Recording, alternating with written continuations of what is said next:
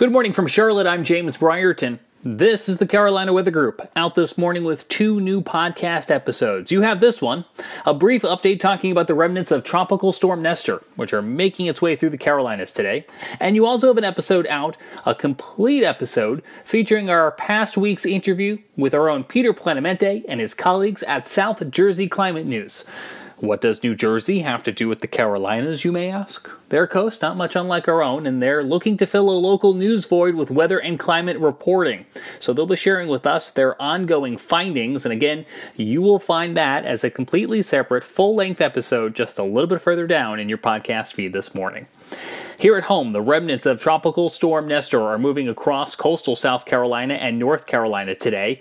Wind and coastal floodings are our chief concern. Tropical storm force winds can stretch from the coast as far inland as Columbia, Fayetteville, or broadly speaking, all along the I-95 corridor. If you live in those areas, expect winds upwards of 40 miles per hour with slightly stronger gusts at times. To give you an idea of what we're talking about and what to expect, South Tybee Island reported a peak wind of 47 miles per hour late yesterday. In addition to the wind, heavy rain will continue into the early evening hours. It'll clear from south to north. As far inland as here in Charlotte, we could see 1 to 2 inches of rainfall from the storm. Coastal communities will easily see 2, 3, maybe 4 inches of rain. Now that's good news when you compare it with our ongoing drought, but it's also worth noting that this rain is going to fall relatively quickly, so we will be monitoring for localized flooding possibilities. Flooding could be worse along the coast, where minor to moderate coastal flooding will be possible, especially around high tide. Wave heights could grow to 10 to 12 feet in some spots, especially near the Outer Banks. We also cannot rule out an isolated tornado. The risk is low, somewhere around 5% chance, but it's still worth noting nonetheless. Nestor has a history of producing tornadoes. While still a formal tropical storm Thursday night, it spun up at least 3 tropical tornadoes as it made landfall in Florida. Now, coming up after this short break, we'll have a report from Florida, where one of those tornadoes caused 2 tractor-trailers to overturn. When Nestor came ashore Thursday night as a tropical storm in Florida, it caused at least 3 tornadoes in that state. Friend of the show and former North Carolina resident Wes Grimes filed this report for us from Lakeland, Florida, about 20 miles east of Tampa. Hey, Wes Grimes from Lakeland, Florida here. Just wanted to give a quick update on the tornado damage that I saw last night.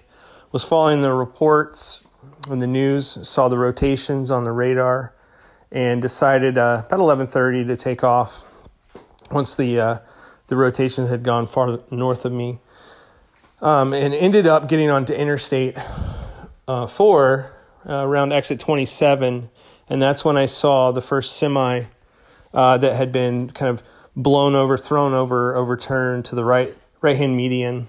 There were sheet metal, billboards were ripped over, a lot of debris right in the middle of the interstate. Got around that. There's a lot of first responders there helping out. Merged onto the Polk Parkway, and I saw a second semi that was thrown, looked like across the median, with a ton of debris and sheet metal on the road. Seemed very, very isolated to those areas. Luckily, no deaths were reported in Florida as a result of the storm. Nestor will finish crossing the Carolinas tonight. It will continue to move along the Carolina coast before moving out to sea. Look for the rain to wrap up from south to north today, starting with late morning along the I-26 corridor, midday for the central part of the region, and later tonight for areas like the Outer Banks and Greenville, North Carolina. Everyone living in the Carolinas got some rain from this storm. We'll know its full impact with regards to the drought when we get a new drought monitor out Thursday. The storm is moving out quickly, so luckily it will be purely a memory by the start of the school or work week tomorrow. That does it for now. Don't forget, we also have a complete full episode out this morning. You can find it right here in your podcast feed. For now, I'm James Brierton from Charlotte, and this is the Carolina Weather Group.